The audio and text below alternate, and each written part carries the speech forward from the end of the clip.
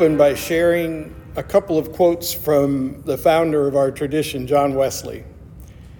Now, it has everything to do with the message last week and this week, and I hope you'll see that there's a connection. I want to inform you that while I appreciate people saying, I don't follow John Wesley, I follow Jesus Christ. And I appreciate people saying, I'm a Christian, not a Methodist. And so all of that is true in me too. But I do believe, as one who came to this Methodist tradition on purpose, that there's a lot to learn from the founder and his brother and those who followed, and that it is about living the Christian life. And I think when you hear these quotes, you'll understand what I mean, because as we move forward into the future of this church and its connection to the denomination, it'll be important to remember who we are in this tradition, and that is directly tied to who we are in Christ in this case. So listen to what John Wesley says about Methodists. He says a Methodist is one who has the love of God shed abroad in his heart by the Holy Spirit given unto him. One who loves the Lord his God with all his heart and with all his soul and with all his mind and with all his strength. God is the joy of his heart and the desire of his soul, which is constantly crying out, "Whom have I in heaven but thee? And there is none upon earth that I desire beside thee. My God and my all, thou art the strength of my heart and my portion forever." So this is what he says is the character of a Methodist. Well, I think we could agree that that's the character of a Christian. And that's the point. He also said this: in a Christian believer, love sits upon the throne, which is erected in the inmost soul, namely, love of God and man, which fills the whole heart and reigns without a rival. In a circle near the throne are all holy tempers, long-suffering, gentleness, meekness, fidelity, temperance, and if any other were comprised in the mind which is that of Christ Jesus. In an exterior circle are all the works of mercy, whether to the souls or bodies of men. By these we exercise all holy tempers. By these we continually improve upon them, so that all these are real means of grace, although this is not commonly adverted to. Next to these are those that are usually termed works of piety: reading and hearing the word, public, family, private prayer, receiving the Lord's Supper, fasting or abstinence. Lastly, that his followers Lastly, that his followers may the more effectively provoke one another to love, holy tempers, and good works. Our blessed Lord has united them together in one body, the church, dispersed all over the earth, a little emblem of which, of the church universal, we have in every particular Christian congregation. And so you see what Wesley is describing is what I believe we are, what I believe we are striving for in this church. We are to be a little expression of the universal church of Jesus Christ in the world. We are disciples of Jesus Christ who are, through our discipleship, changing the world for the better. John Wesley was an Anglican priest, and he saw that it was a dreadfully messed up religion that he was part of. And it's often the case with religions. They become institutions, and in my opinion, once their institutional buildings begin to grow ivy up the sides, you can pretty well bet that they've probably died inside. And so what we have in this case was a man who simply wanted to reform the traditions of his fathers and therefore of his family and community, and what he ended up being was a rebel, someone who was rebelling against the status quo. And so he didn't get to see the Reformation that he eventually caused, but he did see a movement that emerged as a result of what he did. And what was the movement? Christianity. He simply called organized religion built around church buildings and church structures and hierarchies, back to faith in Jesus Christ, back to discipleship, back to those things that I just shared with you. And it took. So he didn't change the Church of England, but he changed England. So much so that historians credit him with preventing the same disaster that occurred in France around the same time in the French Revolution, because of his zeal and because of the Christian revival that emerged in the British Commonwealth as a result of his evangelism.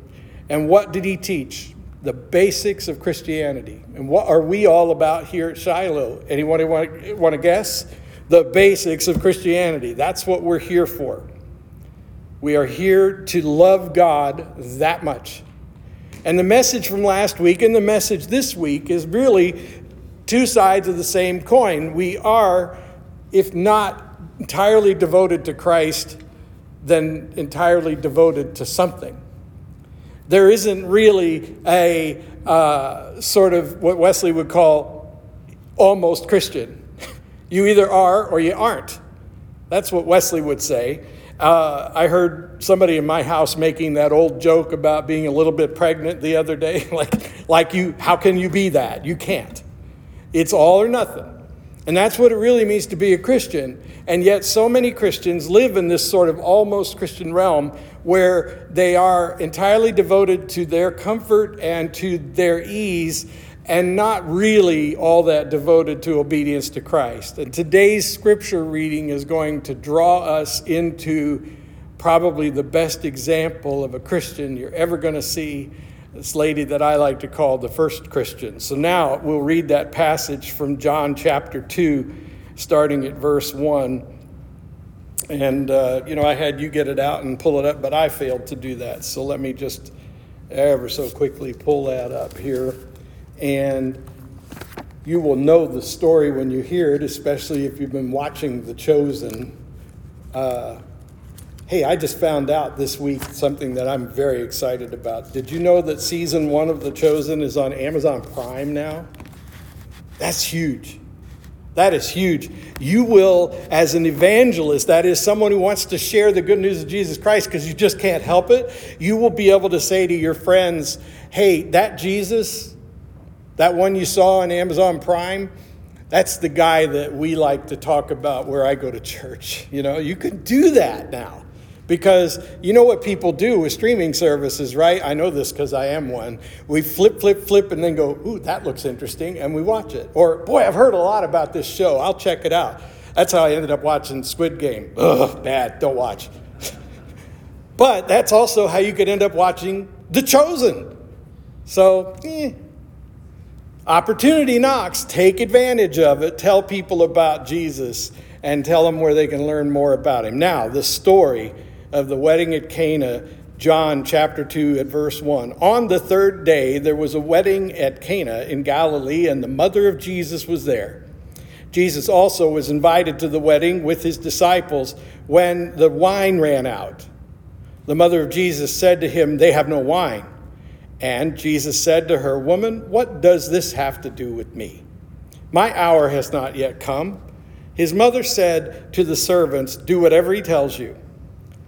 Now, there were 6 stone water jars there for the Jewish rites of purification, each holding 20 or 30 gallons. Jesus said to the servants, "Fill the jars with water." And they filled them up to the brim. And he said to them, "Now draw some out and take it to the master of the feast." So they took it. And when the master of the feast tasted the water now become wine and did not know where it came from, though the servants who had drawn the water knew, the master of the feast called the bridegroom and said to him, "Everyone serves the good wine first, and when people have drunk plenty, then the poor wine. But you have kept the good wine until now." This is the first of his signs Jesus did at Cana in Galilee and manifested his glory, and his disciples believed in him. The word of God for the people of God. Thanks be to God. So this story, to us Westerners, is a little bit hard to take at first because first thought that crossed your mind, all right? How many of you hear this story and the first thought that crosses your mind is, If my kid said to his mother, "Woman," how would that go over? All right, all you moms out there, how do you think it would go over if your kid addressed you that way? Look, I'm almost 60 and my mom 80-something, and she wouldn't take it very well if I said, "Woman." But that's our Western ears. In the same way, we are tempted to think that she's just playing the part of the Jewish mother when she says, just ignores him and says, "Do whatever he says," and walks away, as though she's saying, "I don't really care whether you think it's time or not. Do as you're told, kid." That's the way it reads to our Western eyes. Let me set the stage a little bit for you and see if I can open some insight for you, because I really, really admire Mary. I don't worship her, but I admire her a lot. She is the first Christian. And here's what's going on. In these celebrations, which are basically community celebrations, you have to think about small towns and villages as being a lot like this congregation. In fact, this congregation, when we're all here at once, would constitute a typical village in those days, like Cana. And, even like church, there are people who are related, even if they're not from that town. They're from nearby communities through marriage and so forth. They're still related. And so everybody knows everybody. And one's reputation is tied to how well this celebration goes off. The bridegroom especially is in deep trouble if something about this celebration isn't carefully thought out and carefully planned. And so what we have in this case is some kind of an oversight or error that has led to this embarrassment. But it's way more than an embarrassment. I mean, this is your reputation. This is something you probably are never going to totally live down. When you're trying to trade with other people in the community, when you're trying to do work for people, this is on your Facebook page and it never goes away. This is on your resume. You didn't plan your own wedding very well. Why should I think you could do this project for me well? There's a lot at stake here, and Mary recognized that. Mary recognized the pain and embarrassment and shame that would come, and so she went to her son, and she said, "You see what's going on. You should do something about it." Well, here's where my expensive education comes in handy. You got to look back at the language that would have been used in the time and recognize that we don't have English equivalents a lot of times. What Jesus says to her when our English translation says "woman" is actually a term of respect. It's a public setting. She has spoken to him about a need, and he is responding to her as he might have been saying something like "madam," so it was meant to be with respect. It wasn't disrespect. So the first thing we have to do is throw out that Western interpretation of what we just read. He was not being a smart aleck. He was being very respectful of his mother. He wasn't even using a familiar nickname like mommy. He was saying, "Madam, it is not time for this." And she says, "Go and do whatever he says," which is, again, poorly translated, because what she's really saying is, it is time. It is time for you to begin your public ministry. It is time for you, and this is a declaration on her part, not as Jesus' mom, but as a Christian believer, the first Christian believer, a follower of Jesus Christ. This is a big deal. I mean, it's a big deal. This is the mother of Jesus saying to him, "You are the Christ, the Son of the living God. You are the Messiah," Christ and Messiah, same word, "that we've been waiting for, and it's time for you to start." This is what Wesley would call a holy conversation between Mary and Jesus. And the outcome is straightforward, because Jesus doesn't hesitate. He doesn't question her. He doesn't say, "Oh, no, you didn't. You didn't just tell me to do that, did you?" He says, Okay, fill these jars then. It's a deliberate indication that we're seeing a sort of foreshadowing of the church. We're seeing a foreshadowing of the church, a Christian believer working in the Spirit with Christ to accomplish something. It is not so much Mary trying to save a friend or a friend of a friend or whatever the relationship is from embarrassment, as much as it is to say, Jesus, it's time to show them who you are. It's time to show them. And the reason we can say that with confidence is because look at how that passage we read ended. Then his followers believed. Who orchestrated this moment that set things in motion? But Mother Mary. Mary said to Jesus, it's time. I don't know what that says about Mary, and I don't want to dwell on it. I don't think she is a co-redemptrix. I don't think she's in any way equal to him in authority. I just see how this family of faith, of Christian believers, is at work in this moment. A mother stops looking at her son as her little boy. You imagine that? Moms, think about this for a second. Dads too. This is the kid whose diapers you changed.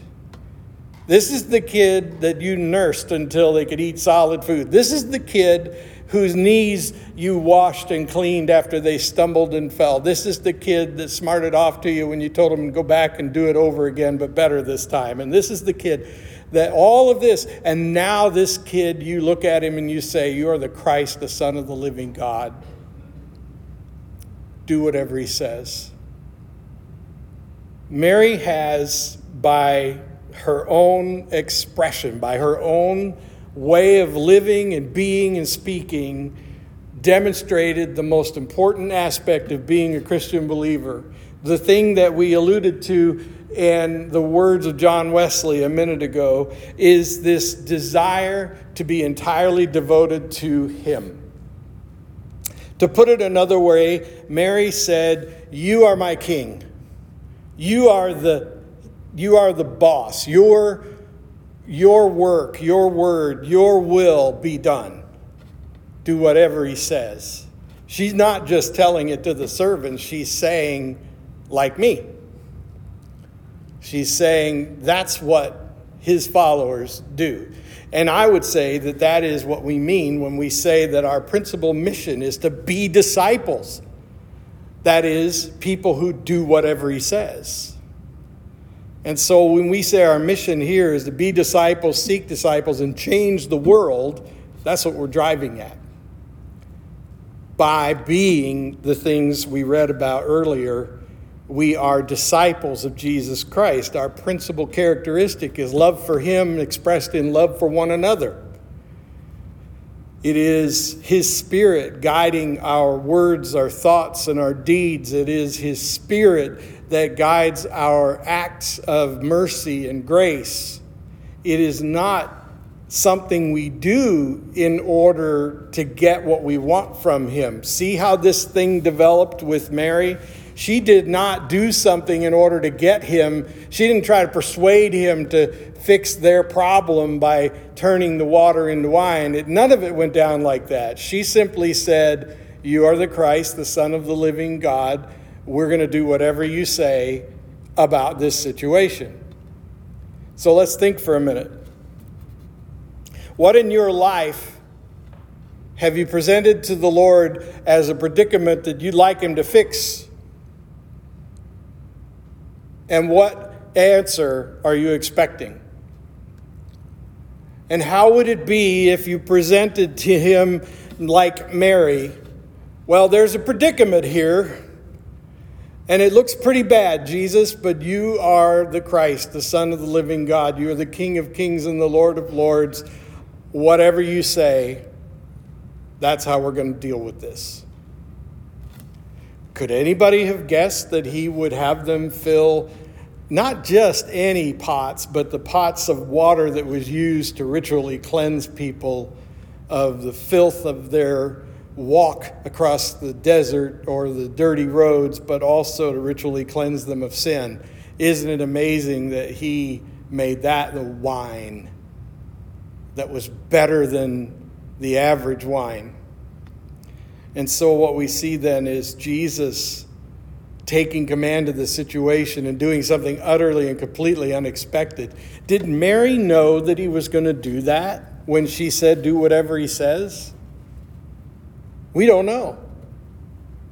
We have to assume that she didn't, and that what she was expecting wasn't of any particular relevance to the situation.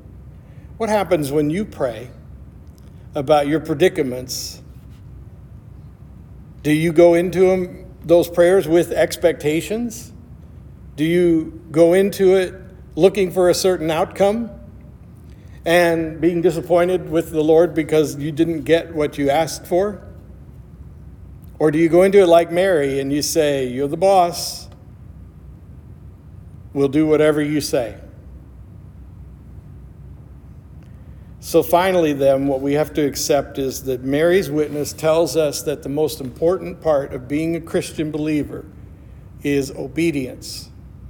And obedience is not just about doing what you're told, but being prepared to do what you're told. In other words, you obey not only in the moment of decision, but your whole frame of thought is built around obedience. You are like, well, pardon this terrible reference, but it just popped into my head. My dog watches me intently many times, and it's almost freaky, but it's because she wants to respond instantly to whatever I might desire. That's how utterly devoted my dog is to me. She wants to respond instantaneously to me. And so she watches me like a hawk. This is the obedience we're talking about. Watching the Lord and being prepared to do whatever he expects you to do immediately. That would make you the kind of Christian that John Wesley described as the character of a Christian Methodist. That would give you the kind of zeal that he described in the nature of the deep devotion that Methodists would show to Christ. Let us pray. Mighty God, thank you for your word. Burn it onto our hearts now, and now change our nature. Help us to be in a constant state of expectancy, ready to do as you say, for your glory, and because it'll be best. And let our obedience translate into glory for your name. Amen.